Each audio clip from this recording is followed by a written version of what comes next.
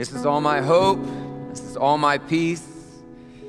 This is all my righteousness. And I truly and sincerely pray that that's exactly what each and every one of us experiences today.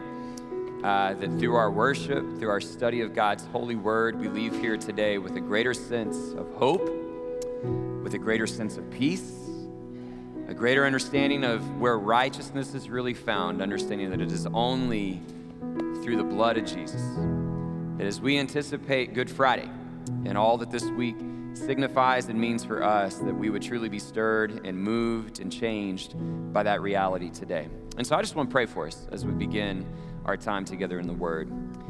Father, we thank you for all that you do for us in Jesus. God, that you give us hope, that you give us peace. God, that you have given us an opportunity to find righteousness through faith.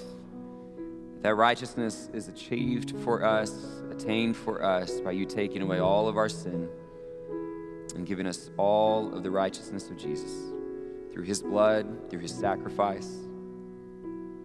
God, we say it so often, so consistently, that sometimes we fail to really stop and reflect upon what a significant gift that is. I pray in some way, God, there would be a level of awareness, greater understanding today that brothers and sisters scattered all over the world are singing your praises today. God, that they're reflecting upon what it means to come before you and cry out, Hosanna, to cry out for you to save us.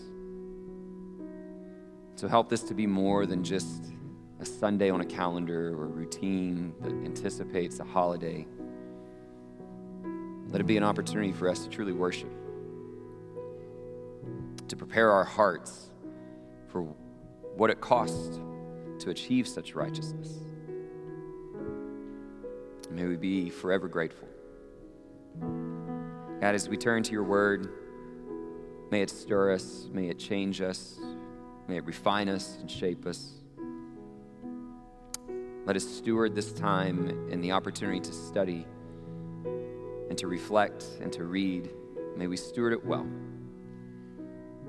that we would hold you in the highest esteem and the highest regard. God, what a privilege it is to worship with your people. We thank you, Father, and we pray all of this in the strong, blessed, mighty, and holy name of Jesus, our Savior. May he be forever praised. Amen and amen. Morning, church family. Happy Palm Sunday. I hope everyone is doing well today as we get ready for Holy Week and anticipate all that is on the horizon. I want to make sure that we have a clear image in our mind of what Palm Sunday is really all about. I'm going to read for us the description in Matthew's gospel of what this day really entailed. And as you all are probably familiar and aware, when you read through the Gospels, it's often referred to as the triumphal entry, or a description along the lines of Jesus comes to Jerusalem as king. And I'm going to read to you Matthew's account of it, just so that we have a picture of what this day was really about and what we're commemorating when we see these children coming up with palm branches.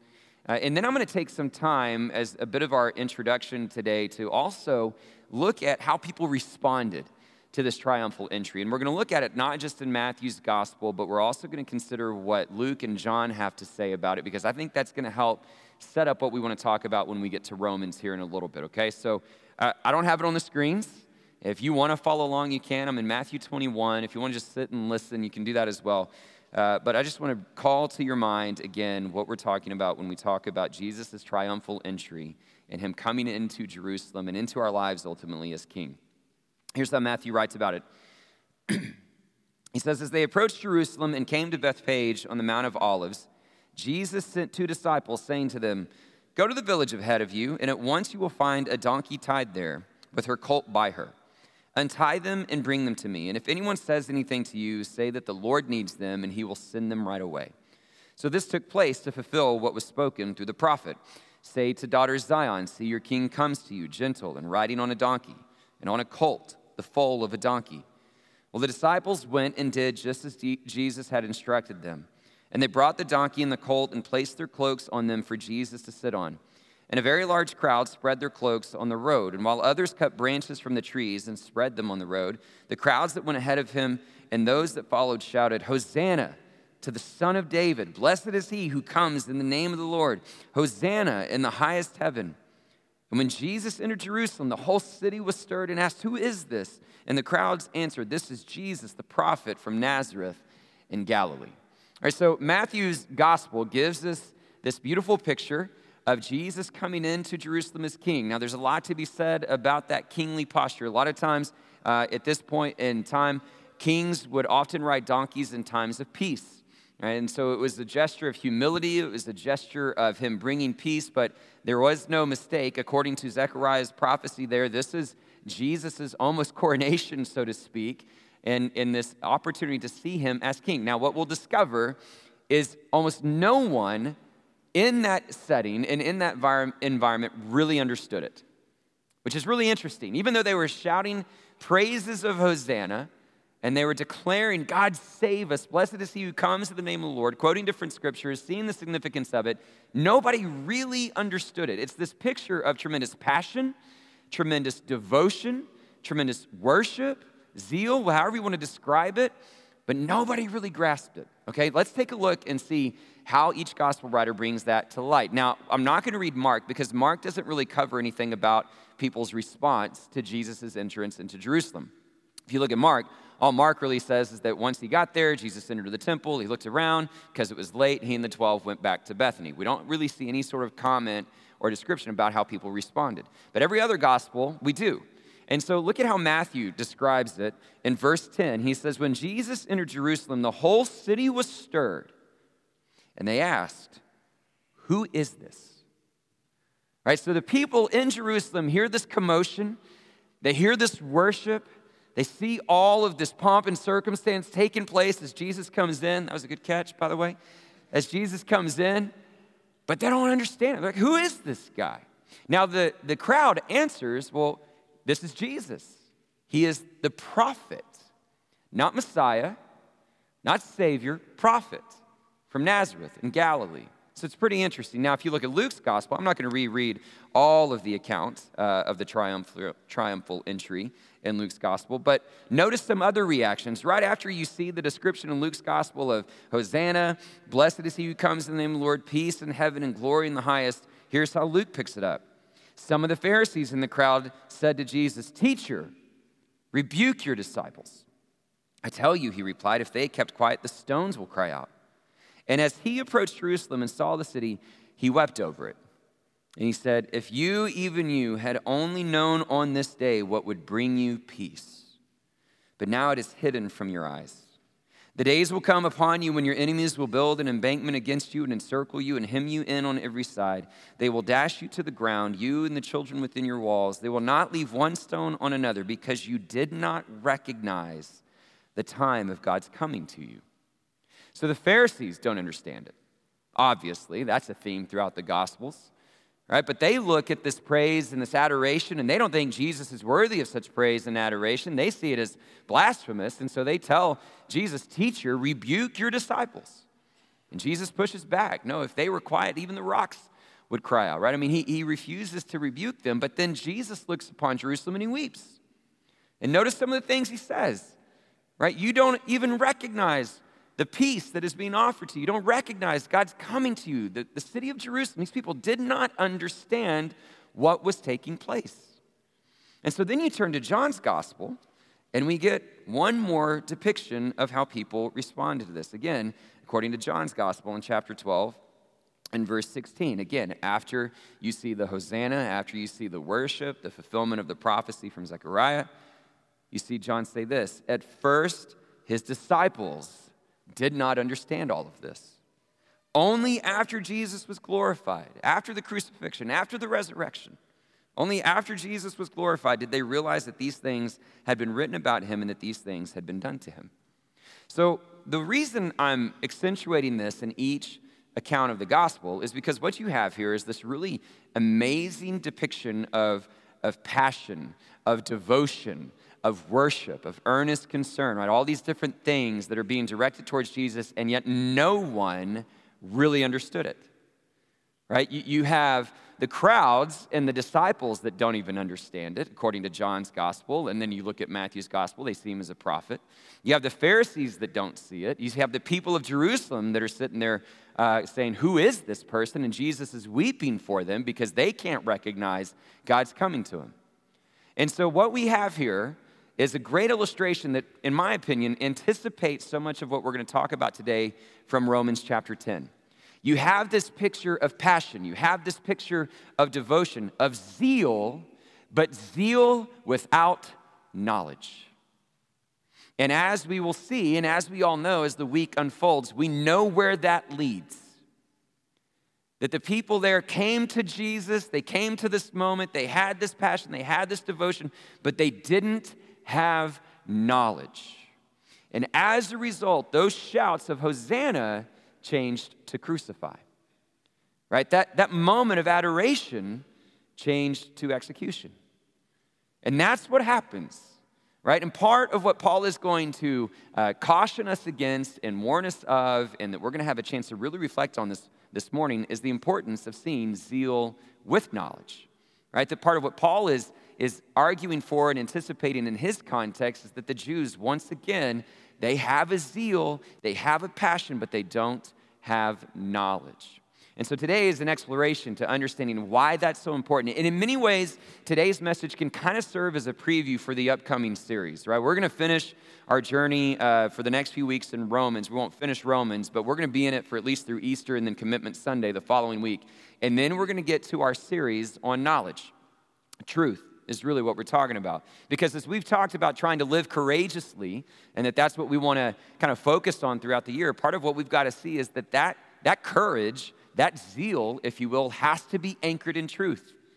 When you have zeal and you don't have knowledge, really dangerous and unfortunate things can occur. And that's going to be a little bit of what we talk about today. So if you have your Bibles, turn to Romans chapter 10, and we'll see how Paul introduces this. Now, we talked in depth last week about a summary of chapter 9 as we brought it to conclusion. And as I shared with you in that summary last week, Paul's primary focus in chapter 9 was to answer that question, did God's word fail?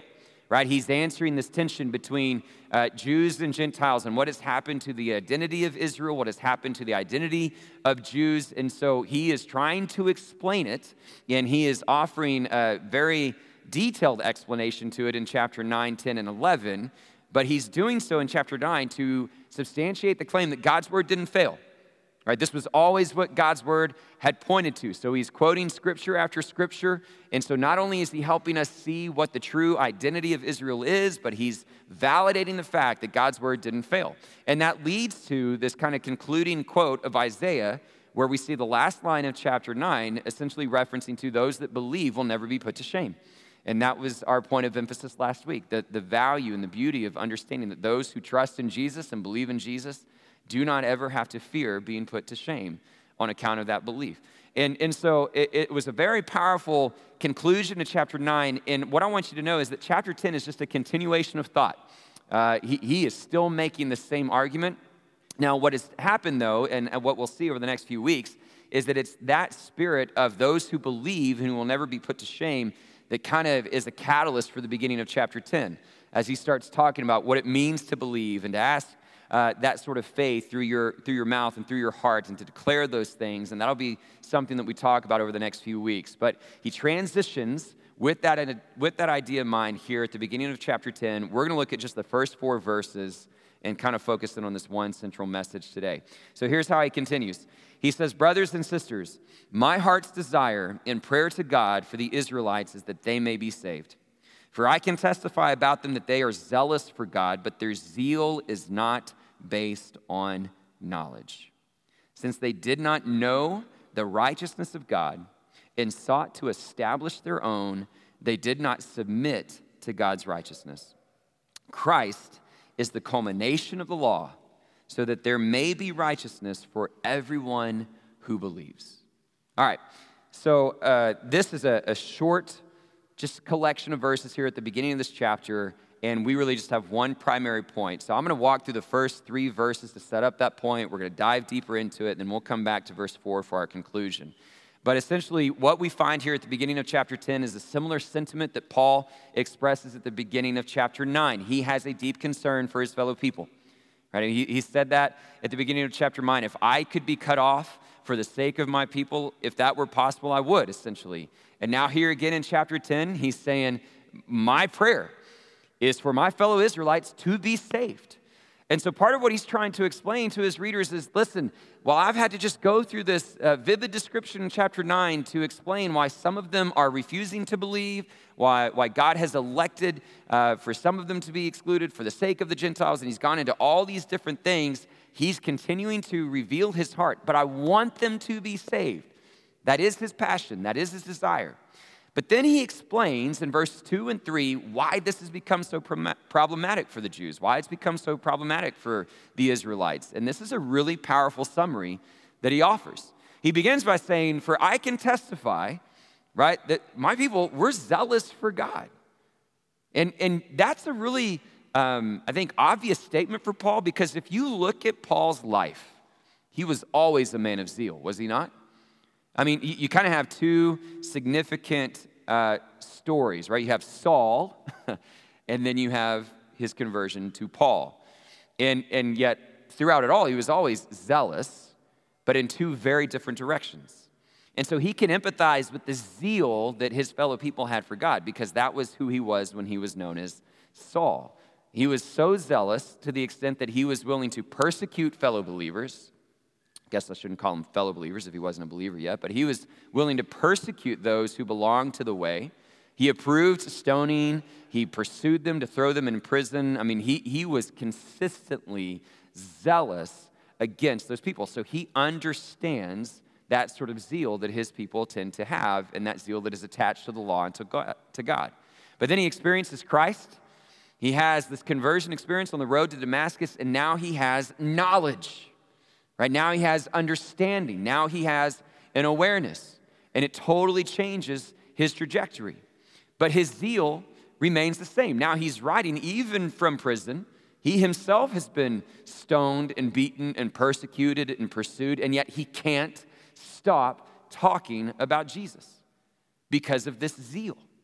Right? And so you have this individual who can relate to both. He understands why you're zealous as a people, you're zealous for God, but I can also tell you your zeal is not based in knowledge. You've missed it, right? Paul's trajectory, his zeal was the same, but his trajectory changed because of knowledge. Right? That was the fundamental difference. And so you see Paul being able to relate to them and understand that, which leads him to verse 3, where he kind of gives an explanation that essentially your ignorance, your lack of knowledge was rooted in the fact that you were trying to attain and establish your own righteousness, which is why you didn't submit to God's righteousness. And kind of the key words there in verse 3 are the words establish in their own, or righteousness of their own. The word establish that's used here in this context, in this connotation, is not to insinuate something new being created. Right? He's not building something that didn't exist before. It's a word that means to preserve something that was already in place. So when he's saying you're seeking to establish a righteousness of your own, he's essentially saying you already believe that you have a righteousness in place, you're trying to preserve it, and that righteousness ultimately has come through the law and really works and fulfilling the law in a works-based understanding of righteousness. And then when you pair that word established with their own, it speaks to the exclusive mindset that the Jews had, right? That this was an understanding of saying that this righteousness that God has revealed is only for the Jews. It's only for the Israelites. The Gentiles aren't a part of it. This was the whole concept of the Judaic way of thought at this point in time, right? That we get to preserve a righteousness by works through the law that is just for the Jews. And Paul is saying, that is a zeal based in ignorance. It is a zeal that is not based on knowledge. And so a couple of things that I want to highlight as we reflect upon that and really dive into that and why that's such an important thing for us to consider. Let's first of all understand a few terms. Okay, you've heard me say it numerous times already just by reading the verse. Zeal. Okay, zeal is easily defined as kind of an earnest concern for something or a deep devotion. like a passionate commitment. I think you all could probably picture or imagine somebody in your life or a figure that you know that is zealous for something, right? We know what zeal looks like and that sort of passion. Knowledge, I think, is really important for us to understand in this conversation as well. So when you think about the term knowledge, it is, in its basic level, means to understand information, right? To have some sort of awareness and understanding, comprehension. But Greek and Hebraic understanding of that term was very different. And that's important for us to consider when we think about the fact that this letter is being written to both a Jewish and Gentile audience. They would have different kind of perspectives on the term of knowledge. From a Greek standpoint, knowledge was, again, understanding information, understanding an awareness and things along those lines. But in the Greek world, you would use every capacity, you would use all of your senses to gain that sort of knowledge. So you would use the sense of hearing and feeling and experiences and conversation, all those different things. But the one that they elevated above every other one was sight, that you could verify it by that which was observed, okay? And so that was a big part of how you attained and obtained knowledge. Hebraic understanding of knowledge is very different. To the Jew, knowledge was really about knowledge of God, knowledge of who he was, knowledge of his character, his mercy, his compassion, his grace, his plan. And so the emphasis in the Judaic mindset of knowledge was really on hearing more than seeing. And so two very different concepts. Now, I think both of the audiences, right, both Jew and Gentile that are receiving this letter, can interpret what Paul's saying from those points of view, right? A zeal without knowledge that the Greeks, they needed to experience, they needed to see and understand what Jesus had done. They needed to see the effects of it in the church and in the apostles. But for the Jews, what he's trying to say here is what you've missed is God's heart, his character. He never intended for you to try to earn this righteousness through the law. You've missed who he is. You've missed his plan. You've misheard his word, right? And so when we talk about zeal without knowledge, we're talking about an inability or a failure to understand God's heart and how he has revealed his righteousness through Jesus. Right? That's what Paul is really trying to say. And so what has happened for the Jew is they have this zeal, but they don't have this knowledge, and it has become incredibly problematic. And I would tell you it is a problem that existed not just in Jesus' time, not just in Israel's time, but it exists today. Which is why I want to stop for a moment and really just reflect upon that reality and the weight of understanding of what it means to live a life where you have zeal, but you don't have knowledge. It's pretty important, especially if we've declared that our theme for the year is to live courageously, right? Because one of the most dangerous things we could do is become a courageous people without knowledge. And the reason that's dangerous is because here's how I would describe the effects of a life that has zeal but no knowledge, right? I in my opinion, just kind of thinking through it and reflecting on it, there's three words that I would offer for us this morning. A life that is zealous without knowledge is a life that is ultimately distracted, is then destructive, and then is desolate. I got all three Ds. I worked on that, right? It took me a while, but I got it. But it's true. It's distracted, destructive, and desolate. Let me try to unpack that for a moment. When you find your zeal in something other than Christ, the righteousness that is revealed through Jesus Christ and faith in Jesus Christ, then ultimately you are committed to something else. You are distracted from the thing that God designed you to really pursue, right? And so when we get distracted by all these different things, it leads us down different paths. That's what happened to the Jews, right? The Jews were distracted by the fact that they felt like righteousness could only be achieved through works in the law. They were distracted by that particular focus. They were even distracted by their concept of what they felt like the Messiah was going to be, right? That he was going to come and establish an earthly kingdom.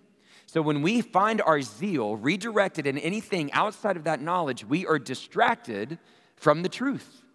Now, where distraction becomes really difficult is that a lot of times we can be self-deceived, and we don't realize we're distracted, right? We don't realize that we've bought into something that has misled us. That was true for the Jews as well. They were convinced this was truth.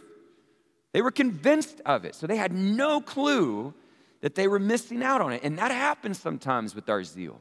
We get so locked in, so distracted, We get bought into this idea of the things that we're zealous for, completely oblivious to the idea that we've deceived ourselves in the process. And that can be really, really concerning. Now, there are times too, though, where we can know that we've bought into something that is destructive. We can know that we've bought into something that isn't the truth, that isn't based on the knowledge of Jesus, and we still don't care. And that to me is when distraction morphs into addiction, right? And that can be to anything. But that's when you start saying, I know that the life I'm living isn't reflective of God's plan, isn't reflective of his purposes, but I don't care. Right? And so there's a dangerous progression that distraction can take you down. But where I'm going to focus it on today is just that beginning place, even before it becomes addiction, where we just get distracted by buying into the wrong things. And then it becomes destructive, right? And we see that with the Jews as well. When you finally give your zeal to something that isn't based in knowledge outside of Christ, and you get distracted by these other things, it's ultimately going to be destructive. It's going to harm either yourself or others or both. And we see that with Holy Week, right? We see that where this leads, this zeal, this passion to cry Hosanna, but without any real understanding of what it meant that those who shouted Hosanna are ultimately going to abandon him and run from him like his disciples. The city that didn't have any understanding of who he was are ultimately going to be chanting, crucify him. The Pharisees that were against him from the very beginning, they're going to be the ones that rally up the mob to make it all happen. I mean, all of it leads to a place of destruction and harm. And not just physical harm towards Jesus, but a harm for their own selves, their own souls, their own spirituality through all of it, right? It becomes incredibly destructive when we have zeal that is not based in knowledge. And at some point along the way, when we start to sense either the harm that we've created for ourselves or that we've created for others, what we're going to discover along the way, even if we don't experience some of that harm or we continue to deceive ourselves and don't even recognize that we're distracted, don't even recognize that we've harmed others or are harming ourselves, at some point, we're going to have that inevitable feeling of being empty. And that's where the desolateness comes in, right? That whatever we have become zealous about or passionate about hasn't fulfilled us. See, the whole concept here is that if there is a creator, which we believe there is, he has designed each and every one of us for a particular plan, for a particular fulfillment, not individually, but for all of us to ultimately understand Jesus and to be restored to relationship with God the Father.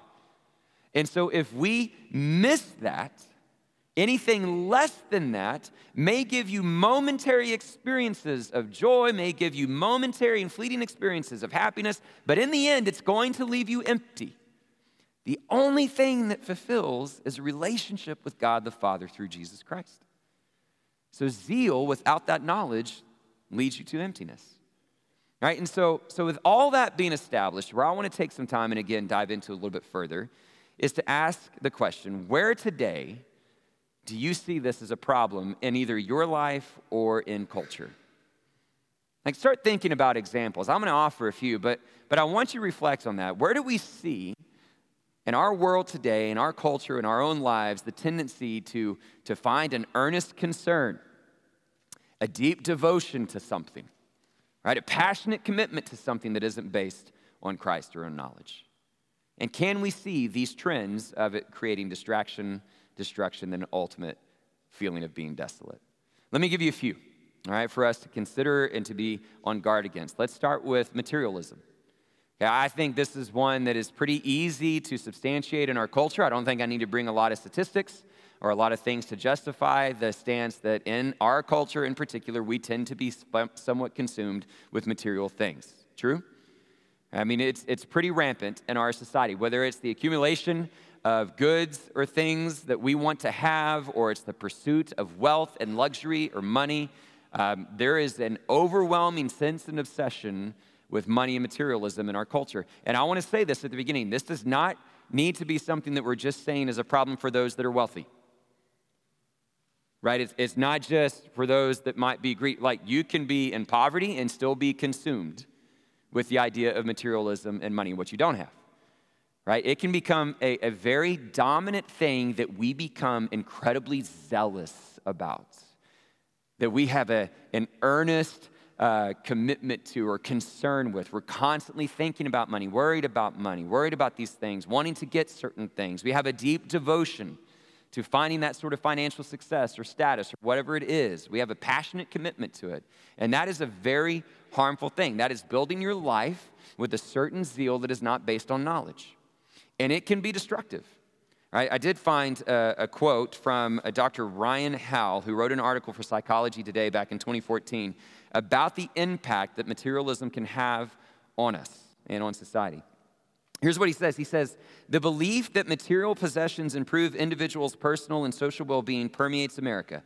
However, contrary to this belief, multiple studies show that materialists compared to non-materialists have lower social and personal well-being. Compulsive and impulsive spending, increased debt, decreased savings, depression, social anxiety, decreased subjective well-being, less psychological satisfaction, and other undesirable outcomes have all been linked with materialistic values and purchasing behaviors.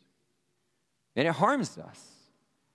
Right? It destroys us in a lot of ways, and a lot of times we don't even see it. And that destruction then ultimately leaves us to a place where we feel empty. One example for the feeling of having kind of that sense of emptiness, even though you may acquire so many things, I want to draw from an example from a recent documentary that I watched, Full Swing. Anybody else in here seen Full Swing recently? Any golf fans? Thank you, Clay. Got you, brother. There's a couple others. So I can't necessarily condone it or endorse it because there's some profanity. But all that to say, it's an interesting documentary series that highlights the lives of different pro golfers. There's like 8 episodes, and they highlight different stories that take place for these different golfers. And the one story that really stood out to me, and I've shared this with a couple of folks, was the one on Brooks Koepka. And if you are familiar with Brooks Koepka, he was not too long ago on top of the golf world, winning major after major, was the number 1 golfer, and a lot of people were like, this guy's never going to lose. He's just dominant, and he seemed to just do it with ease as well. Well, he's been in a bit of a slump, and he hasn't won in quite some time. He's played worse and worse and worse, and so one of the episodes fixates on his story based on how he's handling this recent downturn in his success. Now, I want to clarify this before I use this to illustrate this point, that I'm in no way trying to judge the man. I don't know him. I don't know his spiritual state. I don't know anything about him. This is really just a sliver and a glimpse of a particular story that caught his life in one moment. And I realize documentaries can catch you on a bad day and all that other stuff. So I'm just extracting it to make a point today. But it highlights him, and you see just how disgruntled he is and all these different things, how he's struggling. And it was so interesting to me because when they show you his life, he's got this incredible house in Florida. I mean, just this mansion that is incredibly beautiful. He's got this supermodel wife, and the dude plays golf for a living, right? That's what I want to do on my day off. And he does it for a living. He's made millions of dollars, won numerous majors, and he's miserable. Literally miserable. And if there isn't just a depiction that says money doesn't buy you happiness, I don't know what else there is, right? And again, maybe it caught him on a bad day, but my point is this. You can be zealous about this success, these accolades, and all these things, and in the end, it is destructive and it leaves you feeling desolate. Let me give you a couple others, right? Materialism would be one that we want to guard against, that we often find ourselves being zealous about. A couple others would be some things that we see in our world today, like conspiracy theories. When you start talking about knowledge and being zealous for truth and knowledge, I think we need to acknowledge that, yes, conspiracy theories have been around for a long time, but they have ramped up with the accessibility and the proliferation of the internet and misinformation. We are seeing this time and time again. Now, I probably will dive into this subject in this category in greater detail during our Truth series. I'm not going to go into it in great detail today. But here's my point in trying to accentuate this today. You see it across all demographics. You see it across all political parties. But what happens is that there are these conspiracy theories that essentially give you this idea, this thought that something has happened. And one of the ways that they work is there is no evidence. And oftentimes, it's the lack of evidence that they use as evidence. Right? So it's like, well, you can't prove that it didn't happen. And because there is no evidence, that means it was covered up, right? And people are buying into this over and over again. And the reason I'm pointing it out today is because what we're seeing with increasing concern is the zeal that is attached to that lack of knowledge, right? Where you can find some really tragic stories out there of people that have harmed their own family members or strangers that have harmed other strangers because they became so convinced of something and became so zealous about something, but it was not based in knowledge. It wasn't based in truth. And it led to destruction and a feeling of emptiness. Some of the obvious things that we have to guard against when we think about where our zeal goes towards are things that bring us joy and passion, like hobbies, indulgences, pleasure, right? And there's a long list of things that this might include. I decided to just extract a few of them today and brought some statistics to kind of verify this. But we get passionate about a lot of different things. We get passionate about sports, music.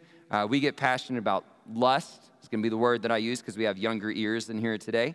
We get passionate about alcohol, drugs, these things that make us feel good in a moment. Let me quantify for you the level of zeal that our culture and this world often has for these things. The sports world is a $500 billion industry. It makes everything else I just read on this list, it dwarfs them in comparison. So before we say, oh, it's just a hobby, oh, it's just something I kind of do on the side, it is a $500 billion a year, and you don't achieve $500 billion without zeal, right? And yet how many stories of athletes or whoever spend their whole life on this thing and only to arrive at one point to go, is that it? That did not bring the fulfillment that I thought it would. You could talk about music being a $26 billion industry. Lust is one that I wanted to accentuate because $97 billion industry. Again, I'm just using that term for the sake of younger ears, but here's a statistic from Fight the New Drug that I thought was pretty concerning. This is based on 2019. 5.8 billion hours of lust were watched in 2019. That is the equivalent of 665 centuries of content. That's the sort of zeal and passion people are allocating to those things. They're distracted, and it's causing major destruction, and I guarantee you it's leaving feelings of emptiness. Alcohol and drugs is $150 billion a year industry. We could have numerous stories of how those things have ripped apart the lives of loved ones and family members and friends. Right, we get distracted by these things because we think they make us feel good in the moment, but they ultimately just do harm and leave us empty. Last one, and then we'll transition.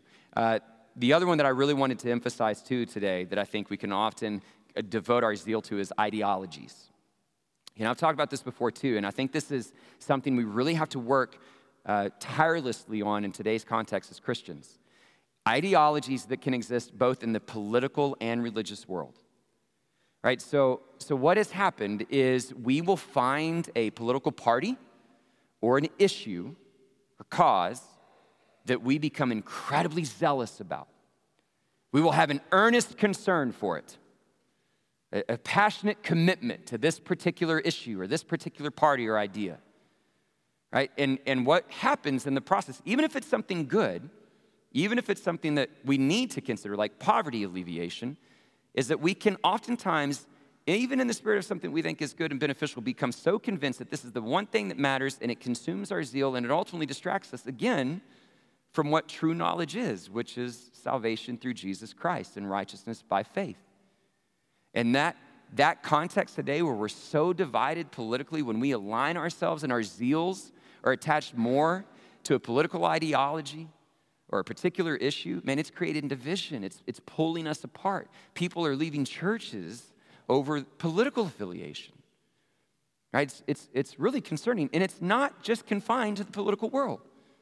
We see it in the religious world, right? Where how many times are we seeing churches or pastors or people use the pulpit as a platform for a particular issue or a particular agenda, right? We have particular pieces of doctrine that we just become so obsessed with, so dedicated to, that receives our zeal more than Jesus. And I'm not saying we shouldn't think about these things. I'm not saying we shouldn't concern ourselves with these things, both religiously or politically, but we have to evaluate, where is my zeal?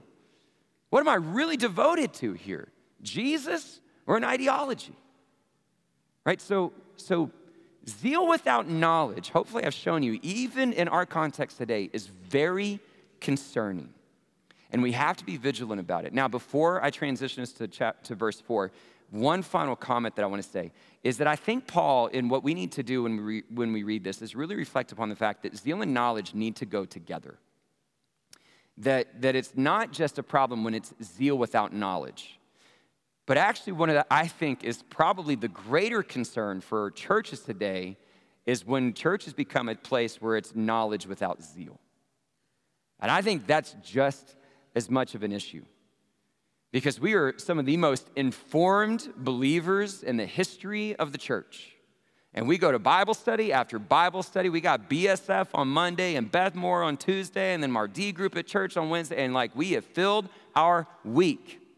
We got every translation. We can read it in the Greek. We can read it in the Hebrew. We got all the knowledge in the world and no zeal.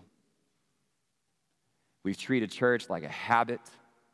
We filled up our calendars and our schedules.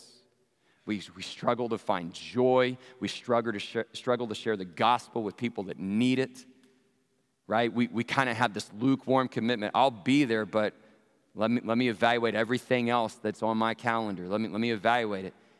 And we often find ourselves kind of being described as people who have knowledge and no zeal. And that needs to be incredibly concerning, because what happens when you have a culture that tends to be zealous without knowledge and a church within that culture that has knowledge but no zeal? It's a really bad combination. And I think we can look around in society and see the results of it. You got to have both. So here's my question for you this morning. What are you passionate about? Like, what are your earnest concerns in your day-to-day? Where do you find a deep devotion? Evaluate how your life is going. Does it feel distracted? Like, are you distracted from Jesus and all that he has done for you? Can you look around and evaluate your relationships, your physical health, your overall emotional well-being? Does it feel destructive? Do you have feelings of just emptiness? Like, if you're dealing with those things, then we need to reevaluate, have I really given my commitments and my passions to the wrong things? Am I building my life upon something other than Jesus? It is so incredibly beautiful and powerful when we find zeal with knowledge. Paul being one of the first examples. Look at his fierce commitment, his deep love for his own people that would never waver, his willingness to face the most fierce and intense persecution for the sake of the gospel. How do we do that today? What do we do differently to make sure that we embody that as a people in today's world? I think about a couple of examples that have inspired me. Pastor Emmanuel in Sierra Leone. I've told you his story, his testimony before. Man, this is a church in the middle of West Africa. It's a cinder block church with a sheet metal roof. He's a bivocational pastor because they don't have enough money to pay him. They barely have any sort of money. It's less than 100 members. You compare their church to ours, and it's got fewer people, smaller budget, smaller facilities, all these different things. And when I met him, that church, because of their zeal and because of their knowledge, had planted 40 churches in the northern regions of unreached people groups in Sierra Leone, and in that year alone had seen 500 baptisms. That's what happens when you have zeal and knowledge. I think about Pastor Daniel. And Pastor Daniel in India, who saw orphan after orphan. And it wasn't just like, hey, we should try to find 3 families, but literally built like a dozen orphanages in 8 different locations and helped hundreds of children. He's the one that saw his own people that didn't have scripture in their own language and took time to make sure it got translated into their language, partnered with the Jesus Film, and saw the gospel spread amongst unreached peoples in India. It was passion, it was zeal with knowledge. And I'm so inspired by people that live that way. And I see the embers of it in our church, and I want God to set it ablaze. So how does he set it on fire for us? How does he set it on fire for us in our own lives and within the context of our church? Here's how I'll close, right? Essentially, verse 4, I think, gives us the answer to it, right? What Paul says is that Jesus was the culmination of the law, so that all who would believe in him, right, might find this righteousness. That's the paraphrase of it. Now, that word culmination could be translated a couple different ways. In the ESV, it's translated as end. In the NIV, it's translated as culmination. And there's a lot of debate amongst scholars. Well, what do we mean by this? Was Jesus the culmination, the fulfillment, the purpose of the law? Or did he end it? Like, was it a termination, saying the law didn't necessarily matter? You could really interpret it both ways. Most scholars would say both interpretations are justified, but where I lean, and several others that I read lean, based on the context here, is that it's to say that Jesus is the end of the law. And here's what they mean. That essentially what, in this context of chapters 9, 10, and 11, what Paul is emphasizing over and over and over again is that the Jews had it wrong. So Jesus isn't the fulfillment of the Judaic idea of the law. He has ended the idea that you can achieve your own righteousness, right? He's put an end to that. He has shown us that this righteousness comes through faith. It has been purchased by his blood. The weight of trying to find your own righteousness, your own fulfillment, your own meaning, your own satisfaction, Jesus did away with it and said, "Come to me, all who are weary and heavy laden, and I will give your souls rest." And that's what I want us reflecting on as we go into this week of Easter. That when we have our zeal attached to all these wrong things and we're distracted and we find ourselves hurting ourselves or other people, or we find ourselves in this midst of feeling empty, that effort to try to bring that fulfillment, it's ended. You don't have to carry that burden. Jesus has achieved it for you. He has brought in a new era. He's brought in new grace, new mercy, new hope through his blood, that a righteousness comes to those who believe in him. So give him your heart. Give him your passion. Give him your commitment in every single fiber of your being, every single moment of your life. He is your King. Let's be zealous for him. Let's pray. Father in heaven, we love you, and we are so grateful for the gift of Jesus, who comes in not only into Jerusalem, but into our very hearts as King. God, we confess there are so many times in our life where we offer our commitments and our passions to things that are less than what you want us to. God, that we get distracted. God, that our lives can be destructive, and oftentimes we feel empty. Help us, God, to not be people who are zealous in a way that is not based on knowledge, but help us to be zealous for you as our King. God, help us to see and to hear who you are and what you've done, what you are doing, that our lives could be an unending declaration of Hosanna. Blessed is he who comes in the name of the Lord, that those would not just be empty words, but that we would fully understand them in the spirit of what has been achieved for us. God, for us to fully recognize your lordship. There is nothing else in this world that should take precedence over you or priority over you. And God, in that devotion, in that zeal and our passion for you, may we move with love and compassion, not in anger and hostility. Let us move in a spirit of truth and love, so that this world can see the beauty of your church coming to life, being zealous for her King. May we declare that today and offer you the praises that you so richly deserve. For it's in Jesus' precious and holy name we pray. Amen and amen.